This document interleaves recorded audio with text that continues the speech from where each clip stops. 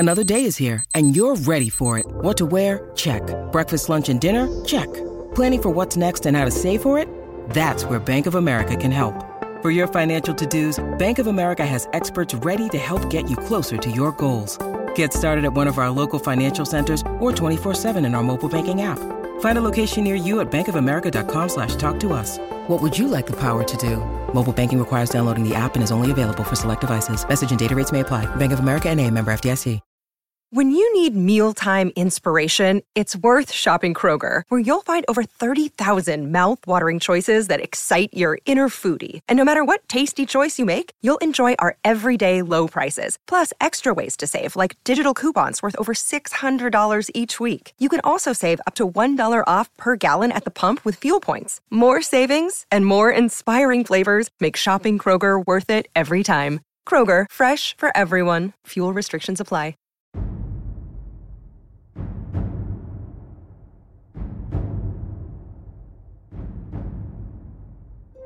Greetings, weary travelers. Come, warm yourself by the fire, and let us regale you with mighty tales, tales of adventure, tales of heroism, and of course, tales of Tamriel. Brought to you by the unofficial Elder Scrolls pages. I'm Lotus of Doom as usual. Missing in action this week is Ark, who is currently stuck at work, so he will not probably be able to join us unless it's like partway through the show, but I'm kind of not going to assume that's necessarily going to happen. So it's just going to be me and our guest, who many of you might actually know just based on the fact that we've referenced him several times the last couple of episodes, what with all the Lost Depths DLC / Update 35 chaos, for lack of a better word, that's kind of been floating around the game sphere of ESO. This week we have 8 puppies with us. How you doing, buddy? Doing really well. Thanks for having me. Appreciate it. Yeah, no worries. So we've kind of been jumping in and out. We had our several hour discussion when everything first launched and everybody had to try to figure out what the hell was going on. And since then, nothing has stayed even remotely the same from week to week, which is a little weird. Not even close. Yeah, I mean, so I kind of figured that the way things would work would be that we get, this is clearly what they're going for. To say that it wasn't well received would be kind of sort of an understatement, and everybody sort of had different reasons why it wasn't received too well either, which was probably not easy to work with. But again, it's one of the things that I've long said is kind of concerning is just the massive sweeping changes that keep happening. It's a lot to take note of all at once when it's like, okay, well, it's not just light attack weaving. It's not just dot duration. It's also the healing thing, and it's also these changes, and it's a nerf, and it's these CP changes at the same time. And it's like, it's a lot to happen all at the same time. And the thing is, one thing affects another, which we had brought up specifically your response on the forums, which when we tell people, a good way to do this stuff is to test it yourself, find out what syncs up with what you think, what doesn't, and go from there. You did that, and you do that. The one benefit, which is one of the main things that I'm really glad to have you this week here for, is you also try to come up with possible solutions to things, which I think helps, even if they don't take exactly that, because, again, they have whatever direction they're doing, but sometimes they might just not think of something, or it steers them in a direction that could get them somewhere that would be better. And I think just based on all the changes, it's really different now because we've also retracted. We'll get back to some of the things specifically for this current suggested, but it's like now light attacks aren't flat damage anymore, which was the first thing that everybody, out of all of them, that wasn't even like the biggest thing. It's just the first thing everybody freaked out about. Right. But that ended up not even being the biggest change, going into this patch. But for the sake of it, just because you can sort of give your thoughts the best you can and articulate them, in your own words and not have us kind of do our take. Just what has been your thoughts and, what with the new update incoming, how have you felt? I mean, like anybody who's read your stuff or watches your streams kind of has an idea, but how are you feeling, especially after the newest changes where it's not flat damage, healing is still a big question mark. There's still a lot of changes happening. I think that's kind of the biggest thing. You nailed it on the head. It's just the biggest issue is how much they're trying to change and how little of an idea anybody has about like what they're actually trying to shoot for. So I think that probably the most frustrating thing is that, they have X, Y, and Z reasons to try to do A, B, and C, I guess. But in reality, a lot of the implications that they try to put into the PTS ends up not doing what they think it's going to, and they present it as if it's fact, as if it's going to, right? Right. So that alone, I think, puts a big divide in kind of everybody's opinions regarding the PTS notes and makes it a lot harder for them to come up with good solutions. And I think, granted, there were 3 big issues with the PTS, and it feels like they've maybe gotten halfway there. Like it was the healing changes, it was the dot changes, and it was light attack changes. Yep. And the dot and light attack changes both resulted in an absolutely massive, like never before seen type of power loss. Right.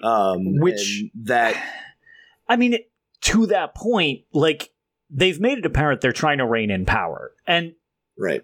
I've made, I've commented before and people are like, why? But I'm like, whatever. I don't make me a god in game. I don't care. But power creep doesn't bother me, but that's really hard to balance around. So like logically, I understand why they don't want power creep, just because I'm like, oh yeah, cool. Make me super god. It doesn't matter. But like when you're trying to make anything to be challenging, trials, hard modes, whatever, you'll power creep out, which has been a thing. They've kind of power creeped out of so many things that used to be the quote unquote challenge level for stuff. Oh yeah. And it's like you get these weird disparities where it kind of puts rifts in different communities, because it's like, there was that whole thing, months ago where it was like, how big of a problem are fake healers, fake tanks in queues? And some people really don't like that, because if you're new and don't know it yet, well, that sucks. That'll be a really shitty experience if everybody just blitzes ahead and you're like, I've never even seen this before. But if you've been here for a really long time, you already are geared to the current power creep. You're essentially soloing the dungeon anyway. So to you, it's like, well, why? I might as well just breeze through this. You don't need this other stuff. But then it's like, you've got the 2 different groups that now no longer match whatsoever, because the potential for power creep is so high, and somebody who's new-ish, well, they're not going to be there, so they're trying to figure out what's going on while you're doing 135,000 damage and just melting everything in its path. They don't even see most of the dungeons. So, like, reining that in does make sense to a degree, but right at the same time, when you're scaling all of that back, you don't want to scale back the people who are on that cusp of trying to get better, which I always say, like, I love doing the trifecta runs and stuff like that, but it's like recently our Godslayer group went on hiatus just because we started in the first quarter of this year, made some progress, and then High Isle dropped, and we dropped back, and we're like, well, we're just now we're not over the speed threshold, we're at it. So we just gotta clean it up, get it down, we should be good.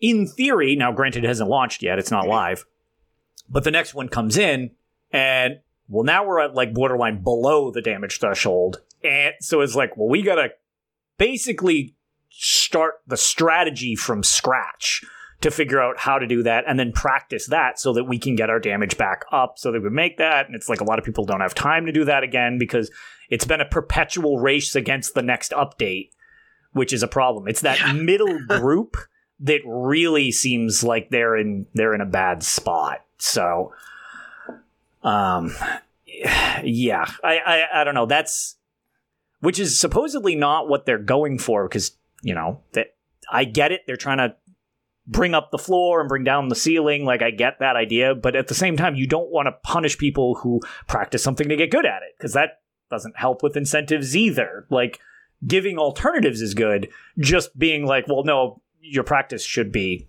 negated, which I don't think that's what they're going for, but unfortunately that seemed to be how it landed, at least initially. Right.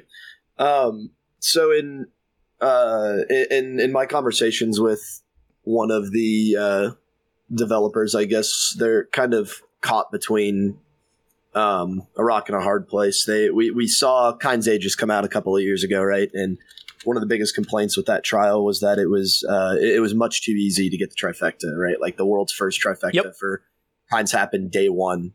So they took that to heart, and we got Rockgrove and DSR out of it. Rockgrove, I think, was a reach a little too far in the direction of difficult, and not even because like the trial itself is difficult, but just because I think that mechanically it's poorly designed. Like, for example, you take the one-shot mechanic that kills everybody on Boss A, the Curses, and the one-shot mechanic that kills everybody on the final boss of VDSR, right? VDSR is so much easier to see and track, and if you miss it, it's your own dumb fault. But with the Boss A Curse, like, that thing can quite literally come up from behind you right under your ability bar, and you just don't see it. You kill the entire group. Yep. Like, that's not difficult. That's just poorly designed. That you want more of a telegraph so people can see that stuff. Like, right. So I understand trying to make content difficult, and I think that they absolutely nailed it with VDSR in terms of kind of the progression from normal to vet hard mode. I think it's the hardest vet trial that exists, but I don't think it's a massive jump from vet to vet hard mode. And I think that each fight opens up different levels of strategy, right? So with the first boss, it's the most well-designed fight in the game, because it punishes damage that's not good enough, because the Atros get overwhelming, or in Execute of the Fight, you get too many weapons that pop up and then kill the group. And it punishes damage that's too high, because if you push the boss too fast, then you're going to have these enraged Atros that are absolutely destroying your tanks. But it still leaves the opportunity for like the top 0.001% to be able to skip that mechanic if the damage is high enough. Right. So I think it's a perfectly designed trial and concept of hitting all of these goals. But the issue that we're at now is that specifically Rockgrove and VDSR, in terms of damage and power, requires so much more than any content before it to like a remarkable margin. Yeah. And so we kind of have these two outliers in these trials. And if you nerf damage, that's fine for most of the content in the game, but it makes that type of content damn near impossible. And they're trying to keep content challenging, but in doing so, they're also separating a player base from having the accessibility to even have a chance at clearing like regular vet DSR, you know, because they've also defined, I guess, the mid-tier players that they're trying to accommodate. I had a wildly wrong concept of, I guess, what they considered to be a mid-tier player. So what I considered to be a mid-tier player was somebody who was maybe getting into like some vet hard modes, and that person was probably hitting around 80 to 90k DPS on a dummy, right? Those are just kind of like the category, but they consider mid-tier players to be doing the same type of content that I kind of mentioned, but hitting 60k on a dummy, right? Yeah.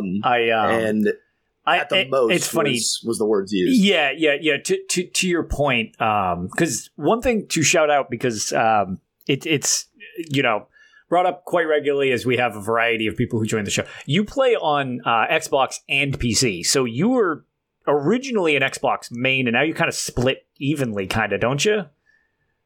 Lean more towards Xbox for sure, but I play a lot on PC. Yeah, so like this is also coming from the perspective of both sides of that. Whereas, like, there is a very different, besides strategy, besides tactics and stuff like that. Because I play minimally on PC, but PlayStation is like my main.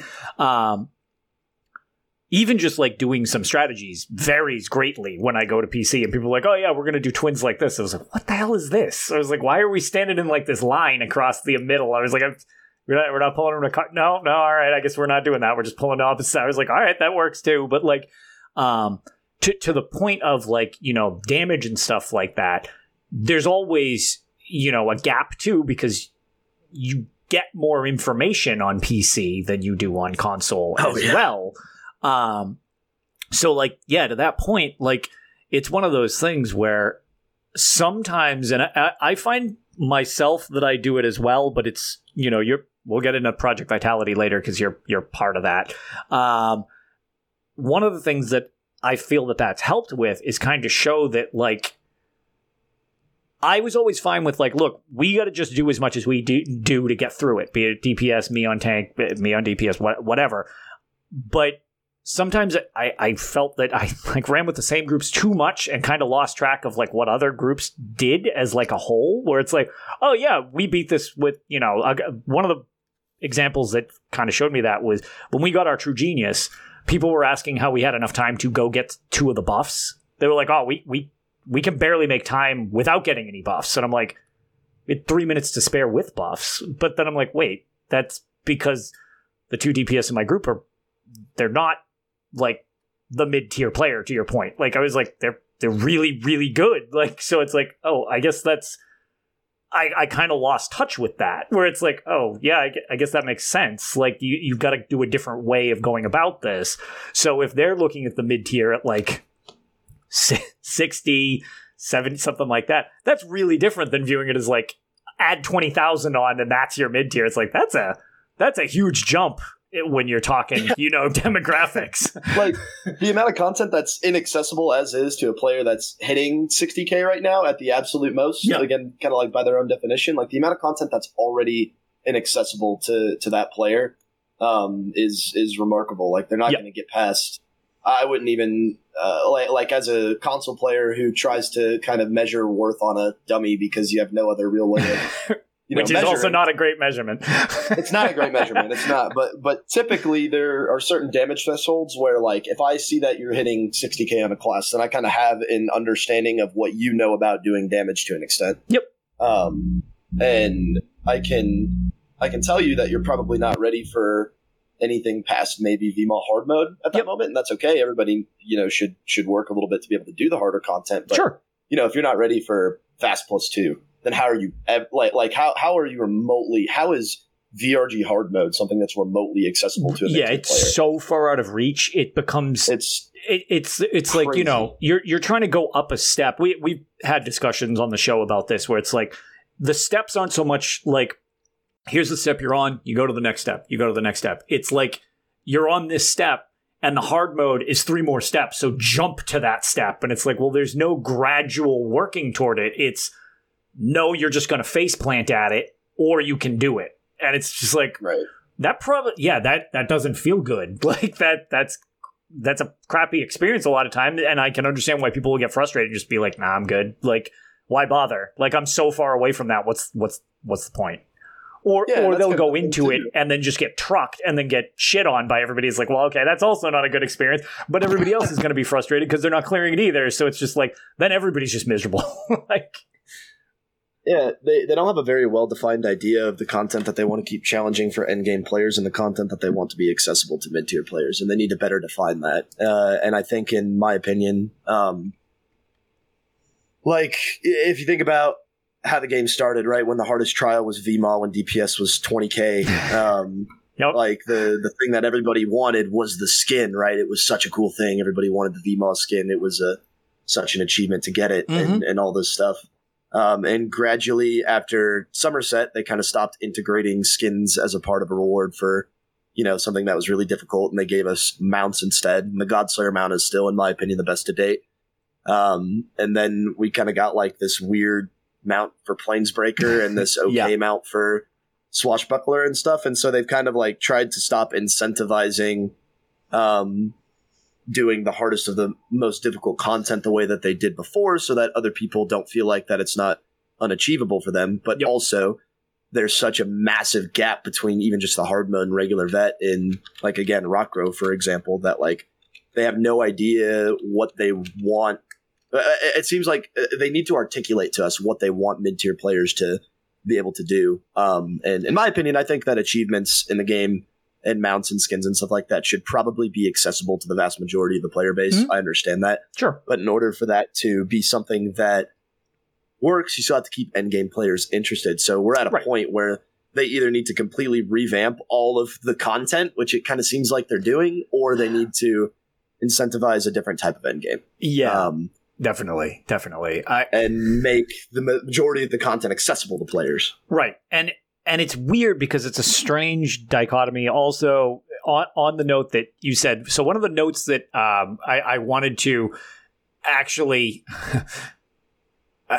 bring up was, that one of the changes in the upcoming patch, which was confirmed by Finn on Twitter as well, is that they're basically adjusting the health levels to account for this dip in damage, which I always say, when you screw up, I will officially eat my hat. Not because I like this hat, I don't eat this one, but that was objectively what I said they wouldn't do.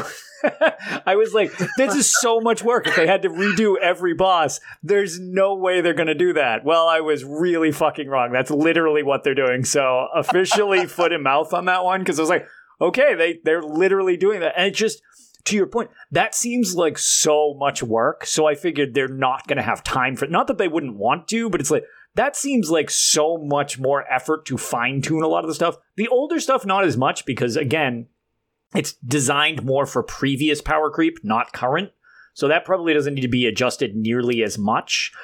But a lot of times, stuff like that will sit for a long time, not adjusted, and then when they get to it, it kind of gets over-nerfed, like White Gold Tower, like the damage that you used to take on the planar inhibitor was the same forever, and then when they nerfed it, it became like, I can just literally dance around in this flame forever, and it never kills me. Even with Halls, bro. Yeah. Halls used to be a really hard Halls used to be brutal, and when that got nerfed, it got sledgehammered. And it's like... Oh, yeah. But that's the thing. I just didn't assume that would be the situation at hand. I just didn't think they would do that.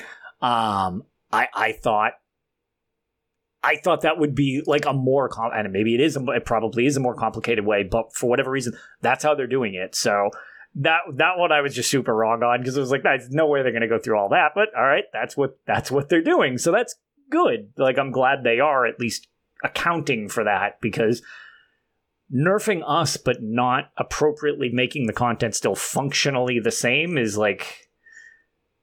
Again, that's not lowering the ceiling down. That's just literally just dropping everybody back a bit and keeping the ceiling exactly what it was for content, which is like, well, that doesn't make any sense. So I'm glad they've mentioned that they're doing that now. Yeah, that's kind of the thing, too, is that they're not... I don't know. There's not...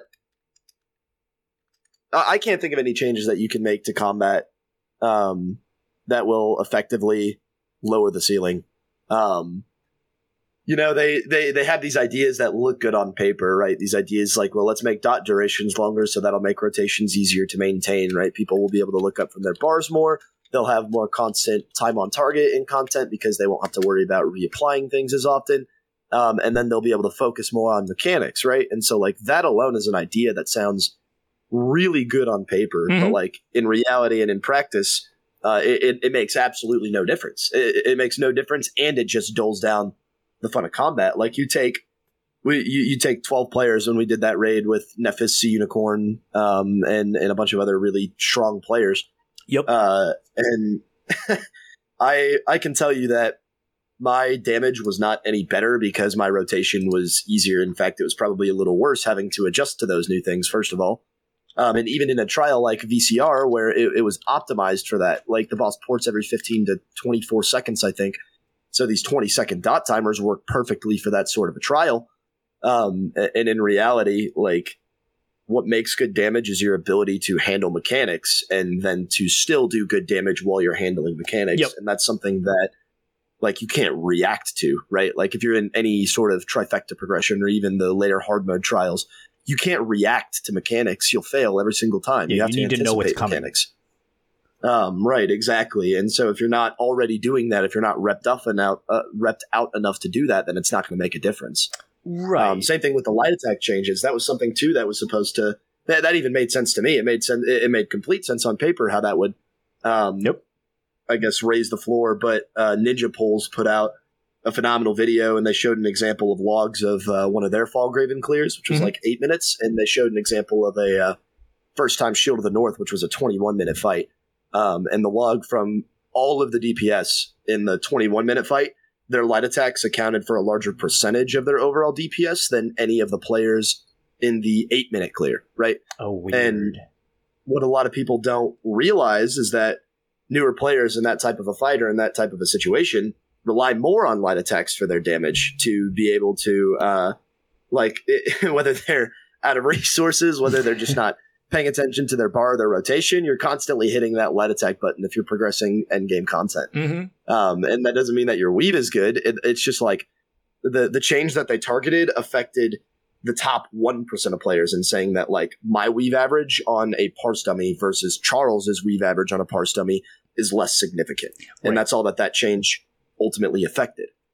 So it's all of these good ideas on paper that don't ever hold in reality. And so they need to take a completely different approach, which credit to them is what they're doing. I just wish that they wouldn't do it in week 5 of the PTS. Yeah, so we're this is why I kind of figured this was important to get you on before, because like we're getting close to this actually going live. However, it does end up going live in the end because Lost Depths is pretty much right around the corner at this point. Which I've heard great things about the actual dungeon content, which I always love. But to that point, like there's a lot of changes still coming in really hot, and it seems like, with all of the changes that keep hitting, so like as we've already mentioned, like from week 1 to week 2, or more so week 1 to week 3, and but it's like, but they're giving us updates along the way, which is also sort of new. Is the intermediate like, okay, well, this is what our next objective is, which I think is really good because it kind of gives you more time to think on it. Because again, this stuff seems like it really needs time, because so much has changed based on that already. And that's great. That is the purpose of the PTS. And like, that's really good. But the side effect of that is much like the problem of the live content. What can you do before the next patch? Well, this is how much can you squeeze in testing wise before the patch drops. Right. And one of the things, I was actually chilling in your stream one night or whatever, and you had mentioned, which I actually do agree with, just because, I mean, I definitely think people tend to overreact a lot to things. Everything's very sensationalized. This one seems like it's got a lot of concerning scenarios, which I'm glad they're working toward. But this one, maybe, obviously you launch the dungeons and whatnot, but they might want to hold off on like the damage update / heal update to combat, just dropping it as is, because it doesn't seem like it's ready, for lack of like a better term. It just doesn't seem like it's ready yet. So like, do you still push it out and then the next one you fine tune it more, but for an entire season people just deal with this one as is? Like that probably won't make a lot of people feel super great if the game's feeling really, really clumsy for that period of time.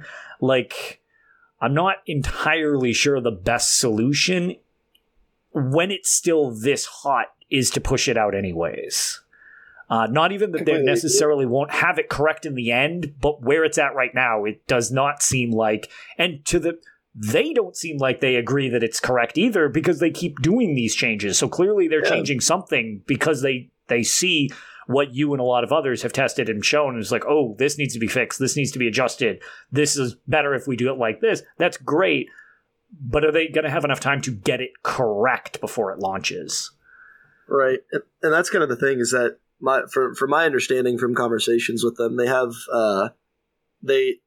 look, first of all, to anybody who like genuinely says and thinks and believes that the devs are like, incompetent, or that they don't care about the game, or that they don't care about us, it's just an untrue statement. Yeah. But There's kind of a trend of everybody besides us that comes on the show has that same sentiment. It's almost like once you deal with them, you realize that's not the case.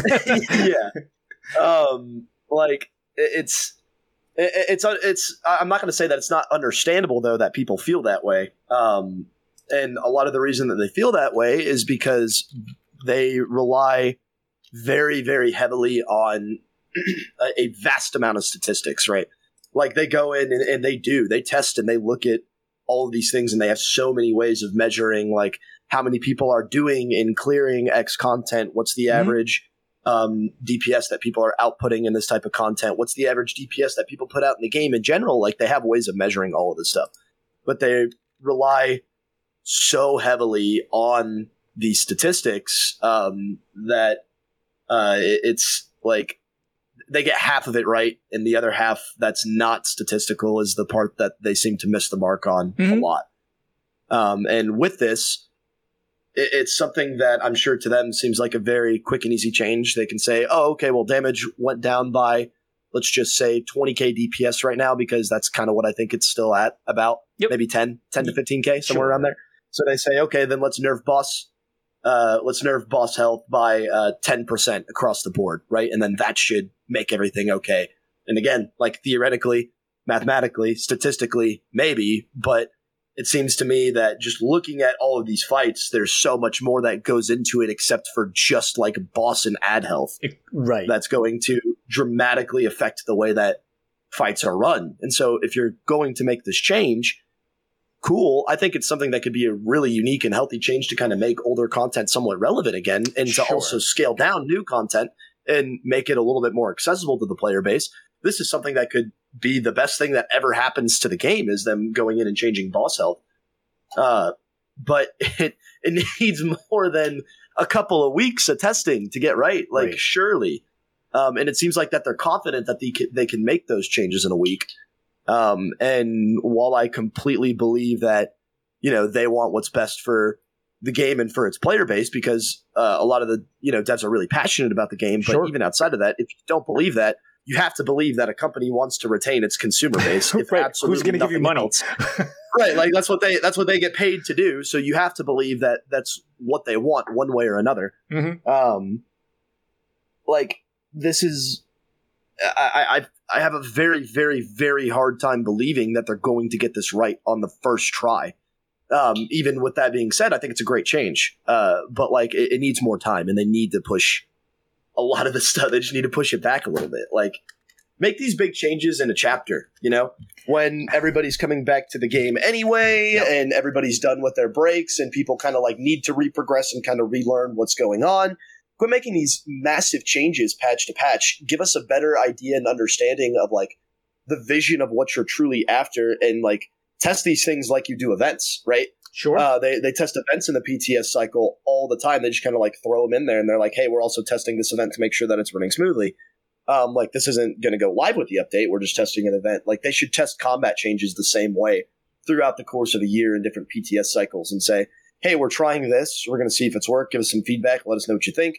And if they put out an update like this and everyone's like, no, this is awful, then they're like, oh, okay, cool. No worries. Back to the drawing board. And nobody's got, you know, and no one's upset about the changes because it's not inevitably coming live in a month. Right. One of the ones that Ark has brought up a couple times too was I think somebody can check the timeline on it, but somewhere around like I think it was before Markarth, maybe after Greymoor, where they had the thing where they wanted to, I believe it was switch, like light attacks returned resources and heavy attacks did damage or something like that, but it was listed as like a potential idea, but it wasn't scheduled to go live unless people liked it type of thing. And it was like, I felt like there was way less of an uproar because people didn't think it was inevitably going to hit and screw stuff up. It was more like it felt more like a test, more like, look, this is happening, so test this type of deal. Yeah. Like, that's exactly where we're at now. Yeah, which is, I think that's adding that extra level of stress where it's like, oh, if this lands like crap. I mean, one of the things that people do seem to forget is it's helpful when Ark's here to verify the fact, since he actually codes games, that like you can take stuff back. Just the way that you can add stuff to a game, you can take stuff back. It's not like once we get this nerf, it's there forever. It's like, well, think 5 years ago, and like the game borderline doesn't even look anything like if you showed somebody a parse now, back when VMall was like the newest trial. Oh yeah. They'd be like, okay, so you're objectively cheating. Like, there's just... yeah. So it's like that. It's not like it can't change, but the problem is, outside that, I don't think a lot of people really want to necessarily have a really funky feeling patch sit until they potentially change it with the Q4 DLC. It's like, well, okay, do you want to have, like, for anybody who this is their main game, cool, so my game's going to play weird or bad if you don't like it for 3 months while they figure out the next thing. It's like, yeah, I can understand why that's not a selling point to people. It's like, oh, maybe it is time I take a break or whatever. Like, that's the type of thing, that I can totally see. Not that taking a break from stuff occasionally is bad either, like, especially if it's stressing you out. Like, if this is really stressing you out, it's probably good to maybe step back, because it's like, wait till, I mean, my big thing is, like, most of my progs are kind of on hold, because I'm like, just land on something. Anything. I don't care what it is. Just whatever you land on it, and give me more than one patch to play with it. Because I literally don't have the time to relearn how to play and prog something that I haven't cleared yet every single patch. Like, I don't have that type of time. As much fun as it is, we almost were at Unchained right before High Isle dropped. We were within 2 deaths. And then High Isle dropped, and it was like, okay, we still have enough burn to skip a whole bunch of stuff and everything like that. But we didn't have quite as much time to play, so it was like, okay, we missed a couple weeks of prog, and we got a little, like, rusty because we weren't in there every day or whatever. But it was like, okay, well, the damage can be felt, but we're still working with it. But then it's like, we have this looming threat, this whole patch, which sucks because we've had even less time because it's the summer and other stuff comes up. We've had even less time to practice, and I'm like, bro, we don't get this before the next patch. We're hitting another It's like never going to happen, yeah. So, like, and one of the things that I'm super let down by, and people are probably sick of me hearing me complain about it, I get that the Oaken Soul is broken as fuck in PvP. Like, I understand it. I use it. I abuse the hell out of it too. Yes, it's super fun because it's really, really unbalanced. But I like Oaken Soul in PvE. It's interesting, but you have to build around it. You can't just slap it on and be like, look how good I am. You're not going to be pinnacle DPS. That's not how it's designed, which I love. It's like, but it gives you a lot of leeway to do other weird stuff. And one of the things that we've been goofing around with when I have time, dude, 3 people running Oaken Soul and a tank in Black Rose is super fun. Oh, yeah. But we've got a ticking clock before that's not going to be the case. And I'm like, dude, I want to play with this in other stuff too more. Like, it'd be kind of, what, like, is there, I mean, I think you did one as well. I know Nephis did. What do you call it? The Vast 2 with all Oaken Soul? Oaken Soul IR. I want to try some weird trial setups. It's like, dude, how many, like, what if we put a bunch of people in Oaken Soul and we have other people running weird buffs that, aren't automatically just defaulted on, and, you're limited because you only have one part. Some of that stuff seems like it'd be fun, but it's like, again, it's like, well, dude, I don't have time to do that in the next couple of weeks, and then it's changed again. And it's already been changed a half a dozen times since it was originally shown on PC. It's like, that's too much to keep track of, unless this is literally your job, honestly. It's just, it's so in flux. It's just very overwhelming to me. And it seems like a lot of other people kind of sort of feel that too, where it's just like, this is just a lot to constantly deal with, because it's been like this since Blackwood. Every patch is another sweeping change. Be they better or worse, I'm just kind of over the constant sweeping changes. So it's like, in my situation, I'm like, well, I think I'm going to just ease up on progs until they settle on whatever they're getting to. Hopefully they get there quicker sooner than later.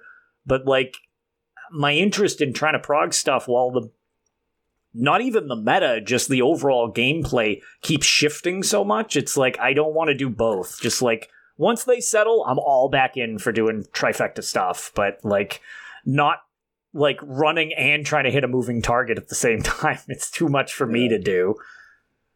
Well, it's crazy. Like you mentioned that you're a console main, and console players literally got 2 weeks with the Oakensoul ring before they found out that it was getting nerfed into the ground next patch. Yeah, like you got 2 weeks with it, man. Everyone got 2 weeks, and it was like, oh well, I guess if I'm going to do something with Oakensoul, I better do it now. Yeah, and like they didn't even have to. I don't think Oakensoul needed a nerf for PvE. All they needed to do was they just needed to make either some of the buffs or even just the Mythic in general specific to PvE. Yeah. Or even just like categorize maybe what it does in PvE and PvP differently. Yeah. And I know it was a really good thing for PvE in general. It was, because that was honestly what I got that they were saying. Like, oh, we want more accessibility. That was a great way to do it. That ring is the definition of what they were going for.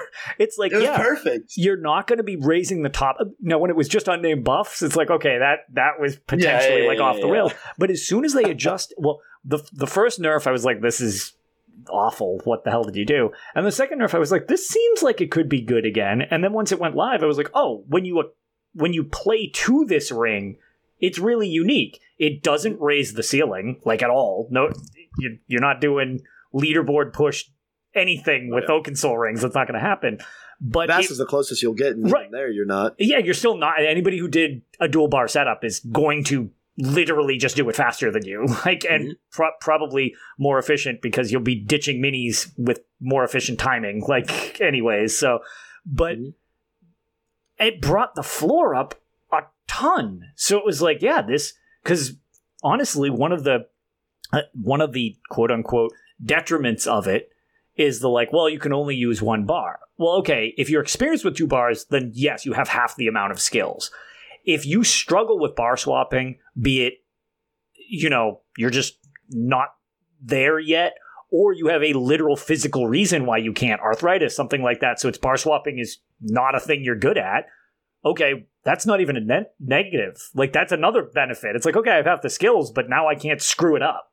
So it's like, all around, it was just like, I felt that was such a good addition to PvE, so it's kind of a shame, but like, yeah, the PvP thing I get, and to Kiz's point in chat, which is one of the things that I've said so many times, I know they've said, they can't really balance stuff separately, but there are sets in the game balanced around when Battle Spirit is active, this happens. Okay, when Battle Spirit is active, you don't get any Oakensoul ring buffs then. Whatever. Done. Like, I mean, it's obviously you need to physically code that, not just yell at the game to do it, but like, at the same time, like, there seems like an answer, because it's like, well, then it's still what it is in PvP. Yeah. Like, I don't know. It's that one personally just has frustrated me a lot, because I felt like it was a really good addition for exactly what they were aiming for. Oh, yeah.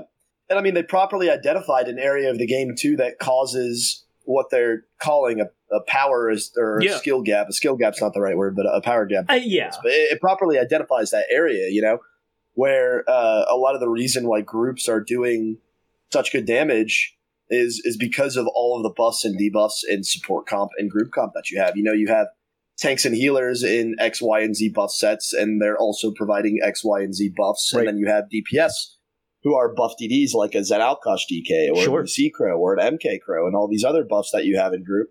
When you add that all together, you all of a sudden get groups that can do insane amount of damage. And like, it's like parse on a dummy and parse on a 3 mil and tell me what the actual number says, and you'll learn how important support buffs are. Exactly. And the Oakensoul ring, the Oakensoul ring did that for a lot of groups that didn't have the experience to be able to maintain the vast amount of buffs in the game, a lot of which aren't easy to maintain. Like Skinny Cheeks points out all the time that Brittle is still so silly the way that it works. Yes. It's such an important buff, and it lasts for like 3 or 4 seconds. 3 or 4 seconds. You have to almost have like a dedicated player doing nothing but Brittle to keep good uptimes on it, and like other groups aren't going to do that. Correct. So I mean, it was a really good way of identifying an area of the game where there is that power gap and addressing it. And that's kind of the thing is one thing I've been trying to get across is like the issue with the game is not a skill gap, right? And they seem really set on this idea that it is. They seem really set on the idea that like these players have just gotten really stupid good at the game, and to some extent, for the top 1% of players, that is true, like in content. And there's always people like that, where it's just you're either innately good and practice a ton, or you practice just so much and have like, an average level, but it's just you're so dedicated. It's just like, okay, well, you're going to excel because you're just putting so much more practice in alone. Right. But with that, like, they're considering a mid-tier level player 60k DPS, right? At the most. Again, and I stress that so much because I could take any player. I could take any player in the game, give me a week with like an hour a day, and I could get them from 60 to 100k DPS. Yep. Like that's not something that's difficult to do. Excuse me. It's just something that people feel is daunting, right? Sure. And because they're like, well, I'm hitting 60k. How are people hitting 40,000 DPS higher than I am? And in reality, it's a knowledge gap. Like there's such a vast amount of information in the game that exists that people just don't know. And it all adds up. Like, well, are you running X, Y, and Z set? That's 5k DPS. What are you doing with your rotation? That's another 5k. What are you doing with your weaving? That's another 2 to 3k. What's your pre-buff? How are you starting out your rotation? How are you maintaining your rotation? What's your time on target? All these things add up. Yep. And it's all just it's just a thing that you don't know. And console's the best example of that, right? Like if you want to test whether or not accessibility is getting better, then measure the statistics of how often people are clearing content on console. And the difference isn't like it's not philosophical. It's simple. Like add-ons on PC give so much information to the game and of what's going on. Right. And console doesn't need the add-ons. That's like gives you the little bar when taking aim pops up with a little line to roll dodge. Like we as console players have figured that out. We don't need it. Right. But what console players absolutely do need is things like Hodor and logs. And like being able to see logs, it's like one of those things, even if you want it shared or whatever, because I get that as well. People don't want to share that shit with each other or whatever. I mean, if you're in a dedicated group, you should be comfortable enough to share that with each other. And I mean, the idea isn't to just dunk on each other. You're not going to accomplish anything doing that. But like, I get it. Like, people don't want to just share. But like, if you're legitimately interested in learning how to do something, the ability to share, like, oh, this is what I did. Like, absolutely. It's like, oh, cool. Even if it's just for your own, like, I want to look back. What did I screw up in this fight? Just look back at what you did. That's not an option without an add-on, which is odd. Yeah, I mean, it's simple. You can just toggle that. You can have that setting off by default and toggle it on if you want to learn and improve. And that's the thing is mid-tier players, I really don't like where they've put mid-tier players because if you're hitting 60k DPS, you're likely still deciding whether or not endgame is something that you want to pursue. Yep. And if you choose not to, that's totally fine. Mm-hmm. Yeah, if you decide I don't want to practice parsing, I don't want to spend time progressing content, that's not fun to me, great. But the only way that a player improves isn't even by like giving them an Oakensoul ring. It's not by making rotations easier. It's not by trying to close the skill gap that does exist in weaving. It's practice. That's the only way that player is going to get better. Yeah. They need somebody to teach them. And if the problem is the game doesn't teach you a damn thing. Like the game doesn't teach you how to play it. It relies on other players and content creators to teach you how to play it. So you have to take the initiative to go do that and find that information and practice. And if you do, then you'll get good results. And if you practice efficiently, you'll get really good results really quickly. Yeah. So like the game doesn't teach you how to, I guess as the musician in me coming out, music major here, but like one of the things you learn in school is how to practice efficiently, right? Yeah. And like you have a limited amount of time, and so you need to make the most of that time. And so that's something that translates uniquely to ESO in a lot of ways, but like it's so true. If people don't spend the time doing it, then it's never going to happen. And there's no change that you can make to the game that's going to make that better. Well, one thing that I really kind of like want to jump off on based solely on that, because I think that was like a really good point, is a lot of things you do a lot of teaching runs, for lack of a better way of explaining it, type of thing. And it's one of the things that I've thought from the Project Vitality that's really cool to get people involved. I use, because again, I hate leading. I feel like I'm a terrible raid lead anyways, type of deal. But it's like, I've used their guidelines to set up stuff, and a lot of them is like, oh, I just want to do goofy achievement runs and stuff like that. So like, Sure. well, I'll just set these up, and based on like the ballpark, like here's like this is your basic DPS check. People in my runs have mentioned, they're like, you've never asked me for a parse. I was like, because I know you're above what the threshold is. Like, everybody thinks the threshold is way higher than it is. And I was like, there's nobody in this group not hitting 35K for VMAL. Yeah. Like, I'm not worried about, like, we did one run and I was like, we overburnt for certain achievements. Same thing with VHOF. People were like, oh, well, do you need to know how much damage there is? I was like, well, I'll get a good idea after we pull like a couple groups. And after a couple groups, I was like, exactly. yeah, I don't need to check in. We're above what we need for what we're doing. Now, we'd need to optimize more if we wanted to go for TikTok Tormentor and VHOF, but we're not doing that. We're doing the one where you kill the raptors where one's above 50% health, or we're doing our custodian, or, you know, stuff like that. Even the hard mode, it's like the check for hard mode, people are like, oh, 100k DPS required. It's like, that is absolutely not required for that hard mode. Like, that is completely ludicrous. And we did it, you know, 2 weeks ago, without a damage check-in. All I did was like, okay, we need to have our EC Crow. We need to have... I just wanted a couple major things buffs, just covered for the group for buffs. And I was like, we'll probably be fine. Spoiler alert, we didn't even wipe. Like, so it's like, it's not... But you tailor for what you're doing. Like, that's a big thing. Unfortunately, going the highest tier for the most mundane thing is not... That's not a great way to do it. That's fine if you have that, but that gets a little weird when it becomes like, oh, well, that's the standard. Clearly you need, you know, if you're in a group that's trying to do Lunar Phase, for example, and it's like you want 85k DPS, it's like, what are you running with 4 DPS? You don't, like, what are you That's so unnecessary. Honestly, for that, like for something like Lunar Phase, you would literally need to stand around not fighting if you have that much DPS, because you'll accidentally kill him before you ever get the chance to do the Lunar Phase. Like, no, absolutely. So it's a big thing of like, sometimes, like you said, it's just kind of knowledge. And one of the things that I've liked that you've done, because we had just started with, we're kind of going through and knocking stuff off, and we already got one person there, Dramothra Destroyer, because they just needed one thing, and we grabbed it last week with Fang Focus. You had the run a couple days ago that I just happened to be home, dude, and I was so happy about that. Yeah, run. so like, just give a quick, like, this is the example of like you showing something, people being interested because they listened. I literally couldn't believe how efficient that was, and it was like, it. Granted, you know, they're clearly good players, but it was like they went from pretty fucking novice to did you just clear hard mode and several people got skinned who had never even beaten the regular VMAL? Crazy, man.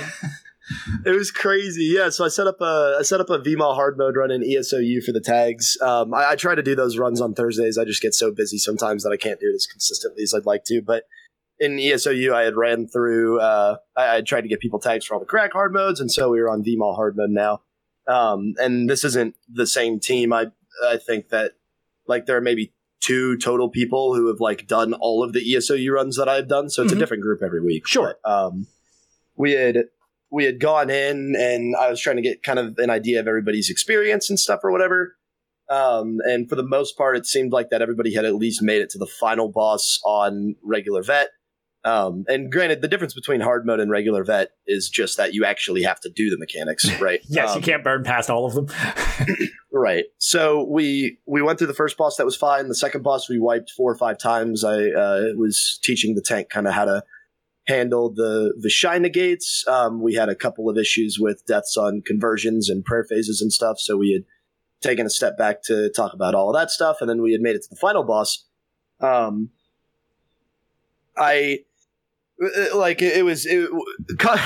to find out, 9 total people in that group had never cleared the hard mode, and 3 of those people had never even cleared regular vet. That's which bonkers. Was absolutely insane that we ended up getting the clear, and the run was like 2.5 hours long in total. And you know, all it took was a group who was very interested in learning the fight and very open and receptive to the things that I was saying. I ended up healing it. I went back for, we had one runner who knew what he was doing, the other runner not so much. So we pulled the boss in the middle of the fight. I said, okay, you're gonna watch me do this, and you're just gonna follow me. So I ran and almost got all 6 of them, which was funny. But he got to kind of see an example of what to do when you're done with right and middle, which was cool. And then I went back and watched him do it to make sure that he got it, and he did, and it was great. And then the tank was having an issue with like boss positioning, so I swapped to a tank and like showed him how to do it. And then swapped back to my healer. That's something that I feel is really like, that's the difference between explaining something and legitimately explaining something with the objective of the person learning, because positioning on that is ultra crucial. Like it's essentially make or break for everybody if the tank can't get the Rakat where they need to be exactly. And the fact that like, okay, yes, it's tricky. I will literally show you what to do, and then you can get some pulls practicing. It's like, that's the difference when it's like, okay, it's not faux teaching. You're literally showing them like, do this. I'll show you what to do. Learn to do what I do here, and it'll work. And it's like, that's really cool. And all it took after, it's funny, my roommate edits some of my TikTok videos and stuff, and we turned that one into a TikTok, and all it took after that was just kind of like reminding the DPS of the mechanics that were happening, checking on the group and making sure that like people were taking cores out, people were taking beams out, and he edited this video so that like the first 10 seconds of it is just me saying kite, beams, guys, watch out, beams and group, beams. Yeah, and it's one of those like, things. That's all it was. Right, and it's like, the big thing is, which again, like, you don't need to get frustrated about it. It's one of those things that like if the goal is to actually teach people to get through the thing, is they'll get there, but like you being able, because you're obviously comfortable enough that you've done this however many times, so you're like just kind of like second nature, which is how these things work. You just practice them until they become natural. When somebody's learning, it's hard to not tunnel vision because you're trying to keep track of so many things in different order. So having that little like, okay, make sure to get out of group, watch for B-balls, make sure to get out of group, kite, like bombing group, like saying these things, it's just enough that it's like, oh, yep, okay, I wasn't coming to that on my own because I don't have enough repetition to just have this innately there. It's a reminder, and it snaps you out of, because recently I've switched a lot to doing DPS, and I'm used to doing all this stuff from a tank perspective, and some of the things, it's kind of funny because a couple people have mentioned, they're like, it's weird, you like preemptively dodge stuff. I was like, yeah, because if I'm a tank and I did that, you're all wiped, and I'm used to just screwing up the whole trial if I die. So like, it's like, I guess it was more there than I was used to, just in certain situations. And other times, it's funny, I'll be so focused on mechanics, I'll realize like, oh dude, I have botched the shit out of what I call a rotation. I was like, oh my god, I was like, what am I doing? Because I'm so used to like, yeah, my buffs are up. I was like, oh wait, I also need to be doing damage while like, because I'm just used to like buff position. And it's like, well, okay, well, it's don't stand in stupid, buff and do damage. And like, sometimes I'll see myself zoning out from how I'm used to doing it. So it's like, oh wait, no, I'm doing the wrong thing. I'm not tanking. But at the same time, the one benefit is like, I tend not to stand in stupid too much because I'm like, I'm used to it being my fault that we're resetting because I died. Like, whereas a DPS, I was like, I kind of like this because I feel very inconsequential. Like, if I were to die, I'm like, yeah, one of you can just spend a soul gem on me. I'll give it back to you afterwards. Nobody even needs to know. Like, this is great. It's funny, man. It's cool. I think it's really important for any person interested in endgame content to be able to do one support role and be able to DPS. All support should be able to DPS, and all DPS should be able to either tank or heal. Yep, one or the other. And it's fun because, like, again, I like very... it's funny, like, some people find that I have, like, weird things that sort of don't align with, like, super endgame stuff, which I like doing. But a lot of people, they like lots of engagement and stuff like that. And I'm like, man, I love kind of, like, brainless set and forget it stuff. And people are like, really? I was like, why do you think I picked a Magplar to learn DPS on? I was like, it's great. I was like, I love it. A lot of people like, dude, that's boring as hell. I was like, that is my cup of tea. I love that. And that's why anytime they get nerfed, I'm like, damn it, leave them alone. It's like, I need this. But like, it's interesting because then on the flip side, I had tanked for so many years as that was just kind of it. The only DPS I did, I had like a crappy, like mediocre build just to do story stuff, just so I could breeze through it. I'm like, oh, dude, tanking story, it's like, this is going to take forever. So I just do minimal DPS stuff. Like, okay, as long as I'm doing above 35k, there's nothing in a story that's going to stop you. You're going to just shred through everything. So that was like the extent of it, but I decided I can only fill this one role. And a lot of times groups might not, well, if you got 2 tanks, well, then I don't have a spot. So I was like, well, let me learn something at least easier for me, and I'll see how much I like it. And I ended up loving it after I was like, oh, now I have 2 things that I do. This is pretty fun. I like it. And it's variety. If I'm in the mood to tank, I can tank now. If I'm in the mood to DPS, I can just do that. So to your point, but it took me a while. I didn't just pick it up and I was like, oh, cool, I'm doing 90k DPS. I took the first parse I did, I was like, wow, I am horrific. It's so yeah, but it's the dedication level. I got into it, so I have fun with it, so I practice it now. Yeah. And what I think is cool about that too is it's when you look at from a sweaty endgame perspective, right? And you look at some of these guys who have put up records, the best support always are almost always the best DPS. The best support can outparse their best DDs. And because at that level, you're just kind of expected to be able to handle whatever's going on mechanically. Yep. Even if I tell you to DK tank the final boss on hard mode in that type of a group, I'd ask you to do it in medium armor and keep up Stonefist, please. Yeah. It's the person's gonna be like, oh, I don't even know what's going on. Or back in the day when Alkosh was the hot tank set, way back. Yeah. And it was the amount of people who were like, yeah, I'm wearing Alkosh. I was like, you're not grabbing any synergies. You're essentially not wearing Alkosh. Well, what do you mean? It's oh God. But again, to your point, the game doesn't really show you what you're... Well, no, I mean, you're literally... You can wear anything if you want. If you're not going to be focusing on getting synergy uptime, Alkosh has no value. Oh, yeah. Doing support is much more like DPSing than anybody gives it credit for, because your uptimes are really important. It's the 21 mil versus the 3 mil, right? If your goal should be perfect uptimes when you're at that level, and when you're progressing hard modes, just do what you need to do to live as a tank, But right. Eventually, the goal start by staying alive. Right. The goal after that, I think, though, is to try to get a little bit better and try to maintain Stonefist, maintain certain uptimes, and Empower and PA and all this other stuff. Yeah. And when you can get good at that, then that's the next level of tanking, and that in my head requires you be good at DPSing, because it is a rotation and timer tracking to some extent. Right. No, absolutely. All right. So, anything else specifically about upcoming stuff that you wanted to mention before we take a brief break? We'll jump into the last part of the show, Tales stuff. You can I've got a few questions for you so people can just know your background. This is the first time you've been on the show, but anything else you specifically felt was worth noting about the upcoming situation at hand with new DLC / update stuff?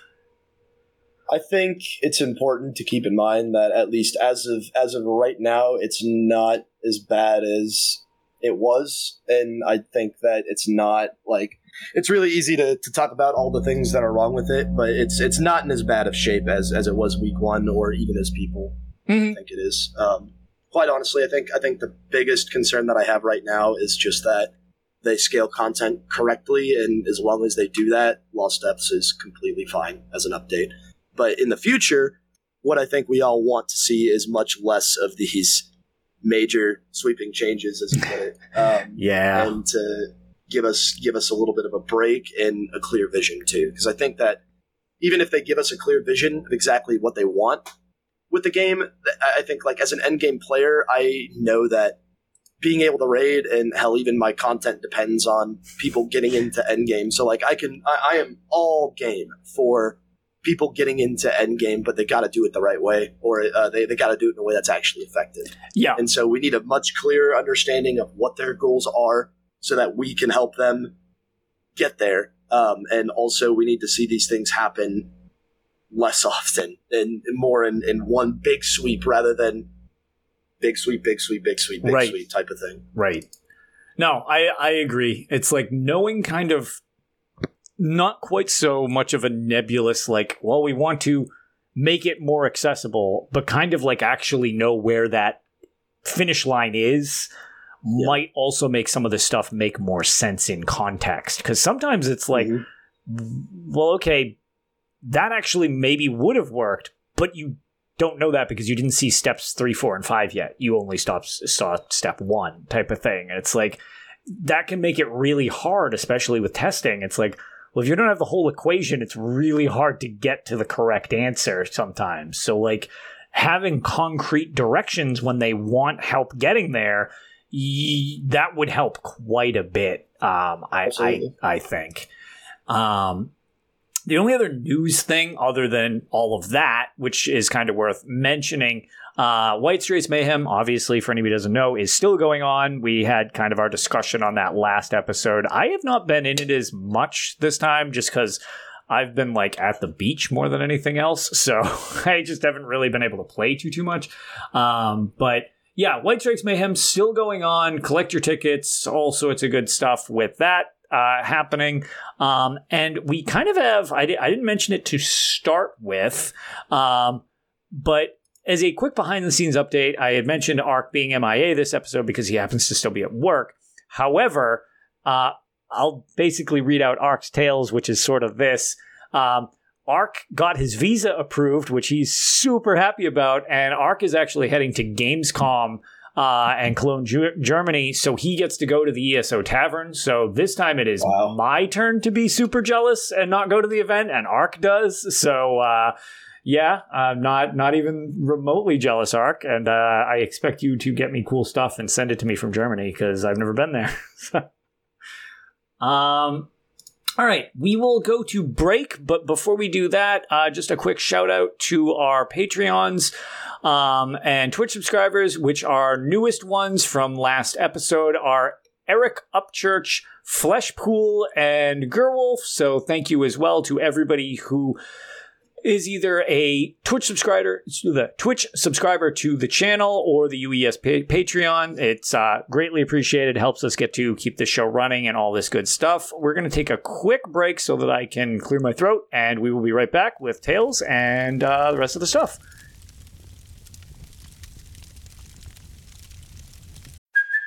Hey, it's Kaylee Cuoco for Priceline. Ready to go to your happy place for a happy price? Well, why didn't you say so? Just download the Priceline app right now and save up to 60% on hotels. So whether it's Cousin Kevin's Kazoo Concert in Kansas City, go Kevin, or Becky's Bachelorette Bash in Bermuda, you never have to miss a trip ever again. So download the Priceline app today. Your savings are waiting. Go to your happy place for a happy price. Go to your happy price, Priceline. All right, welcome back, everybody. We're back from the break, and we're just going to continue where we left off. Kind of got the news and all that stuff behind us. So, hey, puppies, question for you. We're just going to be kind of like a brief, I don't know, just background of like how you got involved with all this. So we'll start way back. Do you have any other experience with the Elder Scrolls, or is this kind of your intro to the series?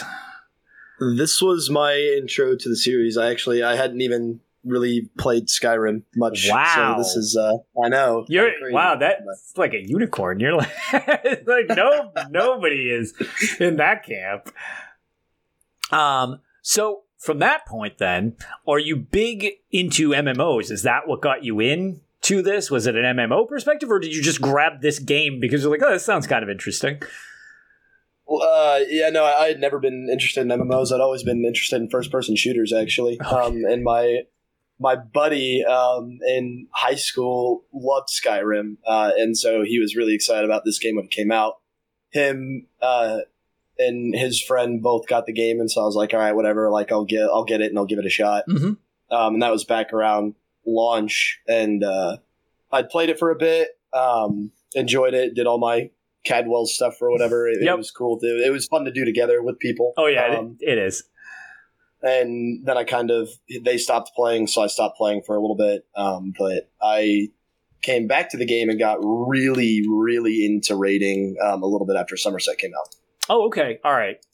So that's very interesting. Because that's an interesting direction where it's like, it wasn't the MMO thing or the IP that drew you in. That's actually like really unique. Whereas it's usually one of the two that draws people in for something like that. But so I guess my next question, I mean, one thing we'll just do real quick, since it's, trial stuff is really your bag. But you had mentioned you've done Cadwells and stuff like that. Do you do PvP? Do you do all aspects? Or is it really just like now it's kind of like the end game thing is your fun bit? Like, do you like diversify around? Because there's so much stuff in this game. You can make an entire game out of literally just like, I only do dungeons. And it's like, that's literally more content than a lot of games. Oh, yeah. I primarily do just exclusively endgame trials. So I have 4 different teams, 3 of them that I lead. I raid about 25 to 30 hours a week. Woof. That is a part-time to almost full-time job. Yeah. But I would like ideally my goal at some point is for that 25 to 30 hours a week of raiding that I do to through my content and content creating in general. I'd like for that to be stable income. And if that happens at some point, I will gladly start branching out into PvP and maybe either some other areas of the game that I haven't touched in a while. Sure.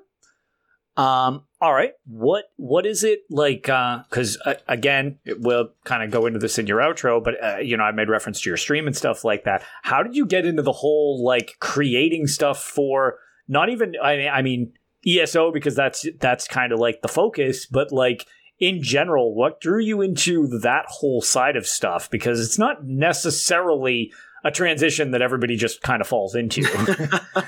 Yeah, I had always been interested in like video. Excuse me. See, that's how you actually do it. You hit the mute button and yours worked. For anybody who was here on the live stream, I failed real hard at that. I'd always been interested in like video editing in general and stuff, and so like even when I was growing up, I thought it was fun to like try to make movies and stuff like that. And so it was kind of like it was around 2020 when I first started, and that was kind of when like all the streamers were getting really big and stuff in general, like Ninja and Lupo and all them were starting to blow up. And I had cleared at the time VCR 3, which was one of the hardest hard modes that was out there when I first started playing. And we were working on progressing the Trifecta, and I was like, hey, I'm like kind of getting to the point. I mean, like Trifecta pushing on console in 2020 was a big deal. And so I was like, I'm kind of getting to the point where I'm getting really good at this game. I wonder if I could start like streaming it and stuff. And I had run a bunch of teams, like teaching runs and stuff in general, just because I enjoyed, growing endgame and stuff like that. And it was kind of a hop, skip, and a jump. I made a little guide, or a really shitty guide on VMA for some guild members in a social guild that I was in, because a lot of people were having a hard time clearing it. They wanted to join the core teams that I was starting with, and I was like, yeah, totally, but like you can join the team now, but I need you to work on getting gear type of thing. And at the time, there was a big difference between I think at the time you could only get the VMA Inferno on Vet. So like people were having a really hard time clearing it. Yeah, before they added Perfected, there was only one way to get it. You got the original version, which was essentially what became the perfected version, and then they gave you the non-perfected version as the other version for doing it on anything. Right. And so I had made that video, and everyone thought that it was really helpful, and so I just kind of like started streaming and started trying to get into that. Nice. So you had mentioned, kind of maybe hoping to turn this into something more type of deal. What do you call it? Just before we get too separated from it, where can people find you? We can do this again at the outro of it, but since this is something you've been working on, I figure just like when people want to find you, wherever they want to find you, just like where would they go about finding you? I appreciate that. Yeah, I'm on Twitch Sunday through Thursday usually. I'm also on YouTube, Twitter, TikTok. Probably Twitch and YouTube are the ones that I work the most on. YouTube, I put out a lot of build guides in general. I've been working with Charles and kind of using his parses, and my videos tend to be around 45 minutes, kind of like explaining the intricacies of the class and rotation and damage and how he does what he does, so that I don't have to do it myself and I can just make the video because that takes a while. Yeah, editing's not fun.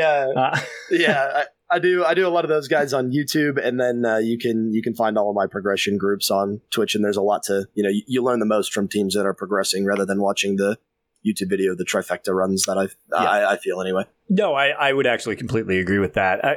The problem can be with those is even though they are very impressive to watch, a lot of times it makes it look very simple because they've already like the one thing I always say is whenever anybody has asked for my POV from anything I've done for whatever, a placement on a team or something like that, it's always like funny because it's just like, yeah, that's the one I posted, but that's not the one I ever really look at because I don't care about how I did it right. I'm much more concerned about the 450 times I fucked it up. Yeah.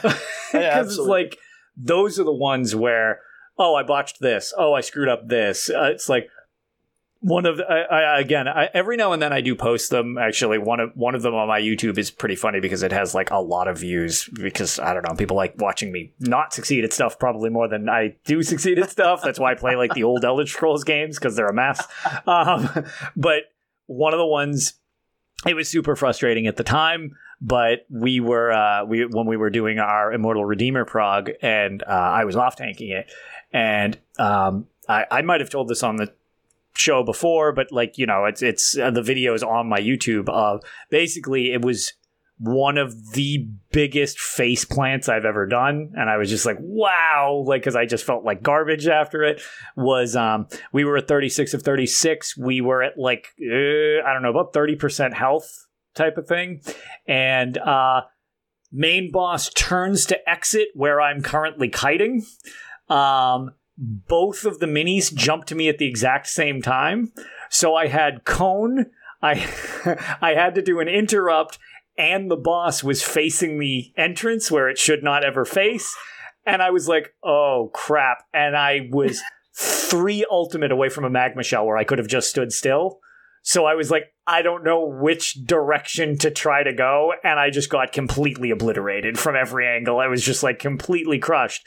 And I was like, and we promptly cleared it directly after that. So we had a 35 of 36 and we did it in like 7 minutes. I was like, cool, that's a great IR that I really, really screwed up. And people were like, well, no, you can't control the boss going haywire. Like you shouldn't have had him on you at the same time. Like the other two, it's not going to kill you. But like him fracturing the crap out of me at front door was really that added thing. Right. But what do you call it? It's one of those things where it's like that taught me a lot more because I asked people, like, what would you have done in this situation? Some people were like, it probably wouldn't have saved you, but I might have dodge rolled. Like the only person on the far side was the kite healer. It might not have saved you, but you could have tried dodge rolling through the interrupt and it would have stayed in a straight line. You wouldn't have pulled it across people and it might have gotten you out of breath. And I'm like, that's a good idea. Granted, in a half a second that I saw that, I didn't come up with that, but it was like, that was what taught me that, not, totally. Oh yeah, this is the one where we got it. Like, okay, yeah, great. I know what we did right. Like, it's good. It's good to be able to like look back and laugh at those things too, man. I remember probably 2 of the biggest, I guess, of the best clips that I have of myself. One of them is a controller disconnect at full vit Navi at 90% on a Godslayer run, and my controller disconnects, and I go, "Oh shit, my controller disconnected!" And then I see him stomp his wing for the head swipe, and I was like, "No!" There's one of those, so I learned to always make sure that my controller's charged and plugged in for every run that I ever do. That's hilarious. The other clip is of a. I was talking about it's funny because the clip makes it look like it was IR, but it was just a personal no death that was intact for me at the moment. The boss was at 8%. And I go, it was when I first started streaming. I had like 5 viewers. I was like, Chad, I think I'm going to no death this one. I think I got the no death here. And not more than a second later, I just missed a block on a cone and died. Yep. Hey, if you can't laugh at yourself. So funny, man. That's hilarious. So I guess, since we kind of started going into it, what have you been, I mean, you raid a bunch. What have you been, I mean, you've never been on the show prior to this, but as of late, I mean, we actually had that story about the VMall run, but what have you been up to in game as of late? Anything particularly interesting? Something you've been really enjoying? Something that's been driving you insane recently? Like, what have you just kind of been up to? I think the most interesting things that I'm doing right now in the raid world is progressing the trifecta for the new trial on PC and progressing Planesbreaker on console. Nice. Those are two of the really fun things. I really, really, really enjoy Dreadsail. It's a great trial. It's a great trial. That team in general is a little bit of a frustrating situation at the moment just because of the roster prog and rating prog in general. It's amazing how much not having consistency changes a flow of something. It's awful. It's awful. Yeah. And it's to no one's fault, and that's starting to level out, which is great. So we're actually starting to get in some really good progression. But the trial itself is just it's really well designed, and it's a lot of fun. Mm-hmm. Yeah, I would agree. I we've had Finn on the show before where we were kind of like reminiscing about like our favorite parts of it, and that was years ago at this point. But it's like some of the stuff they do, because I think the art team, which we comment on all the time, is so good. Like, I love the style of the game. Like, so many things are just so awesome looking. And when it matches with really fun things to do, which I feel Dreadsail really is, granted, it also has shown a light on the fact that a lot of people seem to be getting by only by doing damage and not doing anything but damage. Look at your bars for Deluge, people. Look at your bars, please. Yeah, and it's a please, for the love of God, somebody. It's like it's something as simple. It's like runes get out of group, runes get out of group, okay, runes just killed everybody in group. Oh, okay, they just killed everybody. Yeah, great, cool, everybody's dead. Like stuff like that. It's like, it is really funny because like some people who are really, really good damage dealers, and it's just like, it's that tunnel vision where it's like for a lot of things you can kind of just do that, especially when you're used to it. Whereas this is both new and much more mechanics heavy, which I personally really enjoyed, because some groups that have struggled with damage checks that I've been in for other stuff do not struggle with damage checks in Dreadsail, because it's like, you're okay, like they're not bad by any means, but it's like, okay, you're pretty floating around there. The holdups are they're doing the tunnel vision-y type of damage they're used to doing on other things, where it's hard to make the check, but it's like, that's not your problem. Like, the only thing you really want to nuke down are those Atronachs. Like, the rest of this, it's like, you really got to pay more attention to don't cross those globes, watch when you have rune, make sure you're like, stuff like that. So it's like, it's an interesting change I felt in dynamic, which we haven't seen in a while. Like, essentially the new twins for the start of Dreadsail, where it's like, that's still, twins is still notorious because people don't know left from right, or they want to come up with some creative way to do it. There was actually a group, I obviously won't be naming and shaming or anything like that, and it wasn't in my run, it was just somebody from one of the groups I run with. They were told from another group that they just were in a pickup run. There is no left or right in a circle, was what they were told from somebody running twins. And they're like, that you do know that left and right still exists just because it's a circle. Like, do you mean there's no corners? Like, what do you try? Like, there's still a left and a right. Like, and I was like, that is quite a statement. I'm not sure I've ever heard anything quite so wrong, but they still can screw with people. So yeah, for sure. So progressing that on PTS, our Tank's favorite line was, "Man, don't you love trials where DPS have to do mechanics?" Yep. So yeah, that's man. Yeah, it makes me want to run Dreadsail. Actually, really like that trial. But so yeah, that's good. Anything else you've been up to? Just kind of progging the new stuff and going for. Just before we move on, do you have Planesbreaker on console as well, or is this your push for it on console? Yeah, this is the push for it on console, and Gotcha. that team honestly should have it by now. But that team's been we got Godslayer in first probably quarter of the year. Okay. And that was kind of, everyone was kind of at that point, like, making a decision, like, do I want to continue playing the game, or am I kind of, like, good and content here? Because it was just Godslayer and then Planesbreaker at the time when we got it. Yep. New Trial wasn't out yet. Sure. And so we had lost probably about half the team who just kind of decided that they were done with the game after, raiding for 3 years, which is understandable. And then we've just, like, I think we've been progressing that since, like, February and up until last week. Last week was the first time that we had run with a full roster. And it's just been wow, that's horrible. I was going to say, that's a lot of shifting for something really difficult. Yeah. Especially with patch changes and stuff, like it took us a little bit to get back to killing Zalvako because damage had gone down with our setup a little bit. Yep. And DKs are still really good in Rockgrove, but since they did take a little bit of a hit, yep. On Zalvaka, the pure single target damage loss was really noticeable. So we're kind of back into the groove of where we are. We just need to clean up Bosse a little bit, and we'll probably be on death resets, hopefully. Nice. Very nice. Well, good luck with that. I was going to say that one is... My next goal is definitely Godslayer at some point. Once things kind of even out, I would love to go back in there for that. But yeah, I was going to say, I actually haven't done much. I like Rockgrove a lot. I think it's a fun trial or whatever. But it's one of those things where it's like, I've never run consistently in there. Like, it's always just been like pickup groups or whatever, which is fine for literally vet and nothing beyond that. Like, the first Ox hard mode when I was in there, like, once with just a group where it was like I was just a fill or whatever, I'm like, there is a lot happening and there are a lot of corpses. Like, everybody's dead all the time in here. Like, that's a fun one. That's a fun one to know, Dad. Yeah, Bosse just that sucks.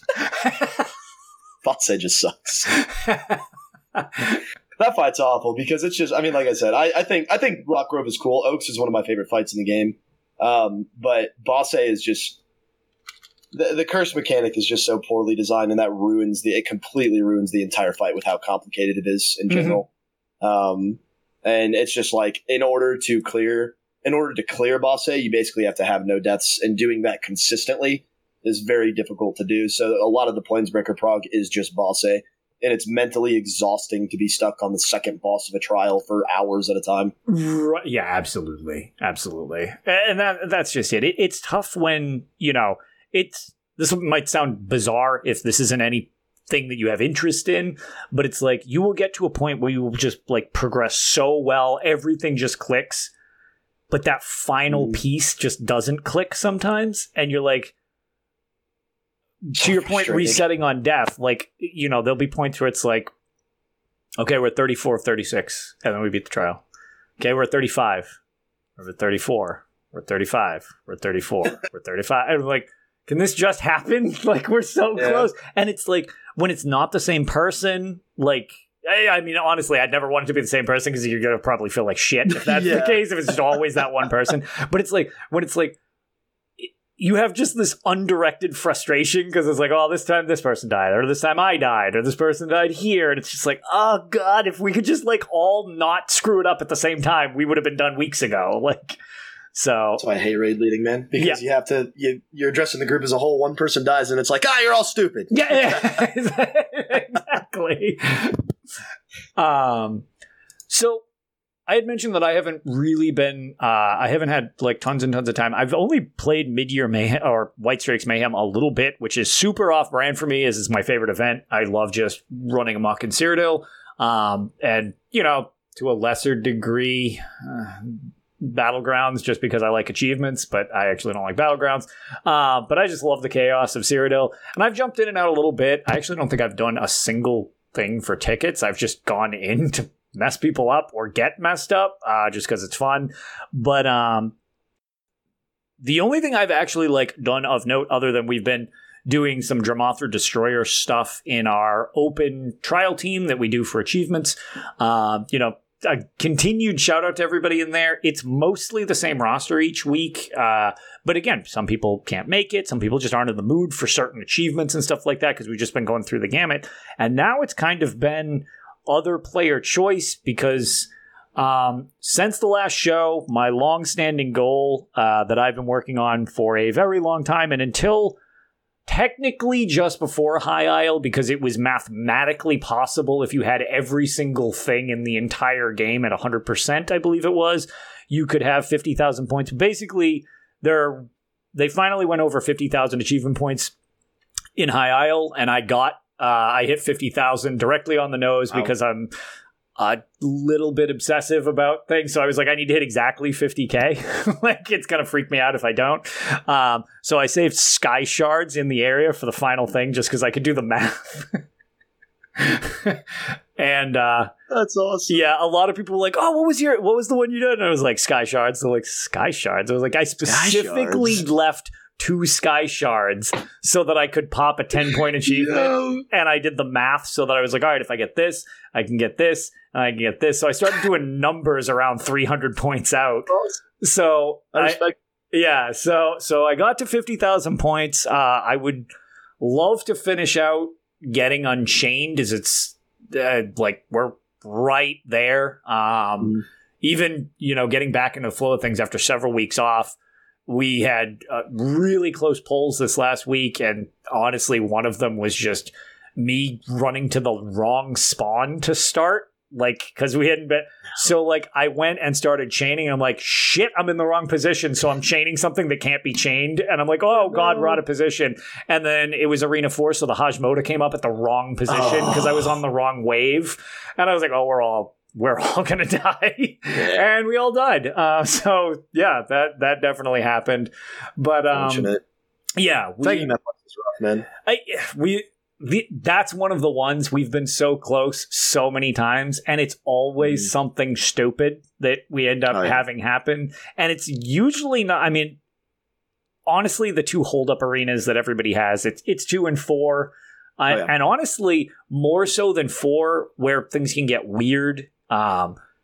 Dude, those netches, it's not DPSing for the longest time and just doing tank.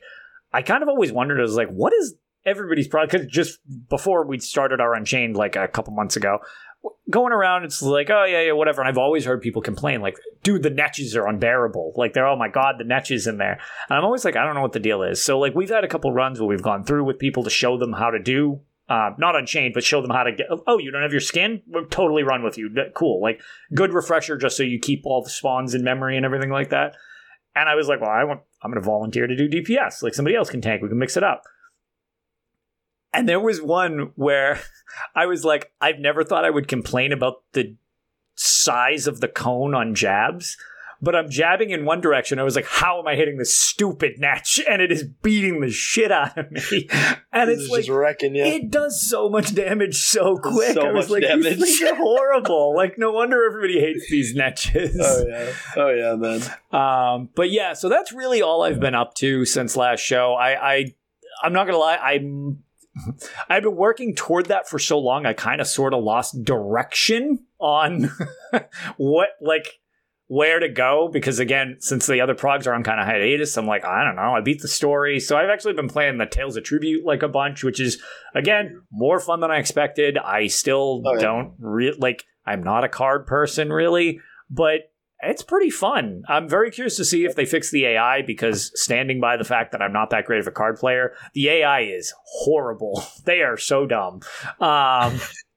So I'm curious, because they're getting a buff apparently next patch. Interesting. So I'm curious, because they're bad. I saw the AI not take an armory card once, and that's lost all hope. Yeah, that's exactly it. I said, when they can afford armor, it's I'm gonna you know what, I'm gonna just do a Rid of coin. It's what is happening? Yeah.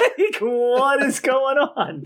So who needs that one? Yeah, it doesn't matter. The only other thing, I don't know if I had mentioned it since last show. I will bring it up again, because I guess they're also, speaking of armory and stuff, they're adjusting some of the cards next patch. I guess I haven't really followed that, but I know armory and rally are getting fixed. I don't know if other stuff is too. I think so. But the final deck you get, Orgnum or whatever, the Sorcerer King, that is awful. I hate that deck. It is, once somebody uses, it's not the deck that's the problem, it's the patron off to the side. Oh, yeah. The second someone uses it's like, okay, cool, the game's over. We just flip this until somebody wins. Because if you ever leave it alone, it's like, well, I can't match that. Like, you're just immediately going to beat me. So it's just, who can get the biggest one power card to start and then just rush Orgnum until the game ends? I'm like, dude, this needs a lot of work for that one. The rest of them, I don't know. I've never found anybody that I didn't feel they weren't just better than me when they beat me. The Orgnum deck, I'm like, you beat me because you got a better first card and then played Orgnum the entire time. Oh, yeah. If I beat you, it's because the exact same scenario in reverse. Like, there's not a lot more to it. But otherwise, yeah, big fan of Tales of Tribute, which is weird because prior to it launching, I was like, we'll see. And it turns out, spoiler alert, I actually like it. It's a fun thing when you just don't feel like doing anything requiring too much dexterity. It's a good time filler too, between raids and stuff. Yeah, absolutely. That's the thing. I do wish you could see messages though. People think I ignore them a lot in game because they will send me a message and it doesn't ping me. And I got pinged for a trial. And they ended up texting me on Discord, and they're like, bro, stop just ghosting me and answer. I'm like, what? They're like, we need a DPS. Can you DPS or not? I was like, what the hell are you talking about? And I like come out of the Tales game, and I have like 7 messages all from it. I was like, whoops. It's like, so I can't see it. That's awesome. So I wish there was just a way that you could at least see those. It's a little weird. But yeah, other than that, that's pretty much it for this show. Why don't you just shout out, where can people find you again? They're looking for your stuff, whether it's just to catch your stuff, help you out, any of that stuff. Just once more, we'll put it in the show notes when we post the show everywhere.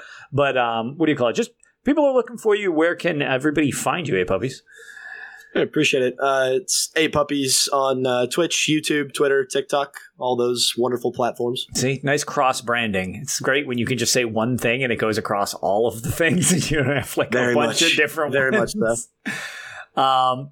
As for me, I'm just Lotus of Doom everywhere as well because, years ago, Twitch finally gave me my name after years of fighting with them. But yeah, I get cross-branding too now.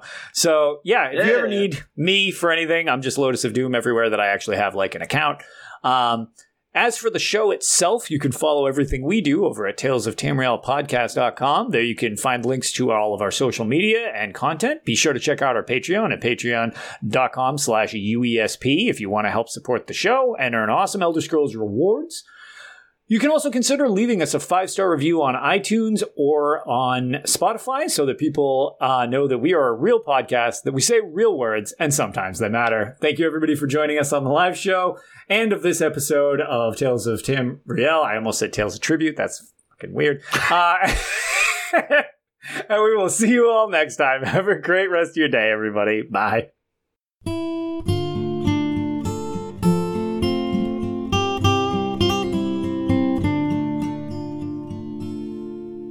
When Akatosh slew Lorkhan, he ripped his heart right out. He hurled it across Tamriel, and the heart was heard to shout, red diamond, the heart and soul of men. Red diamond, protect us till the end. The laughing heart sprayed blood afar, a gout on Seer it fell, and like a dart shot to its mark down in an alien well. Magicka fused the Lorkhan blood to crystal red and strong. Then wild elves cut and polished it down to Chimel at a ball. Red diamond, the heart and soul of men. Red diamond, protect us till the end. When elves lost Nirn to men, Akatosh gave the stone to Saint Alesh in token of her right to sit the throne. Red diamond, the heart and soul of men. Red diamond, protect us till the end. Red diamond, protect us till the end.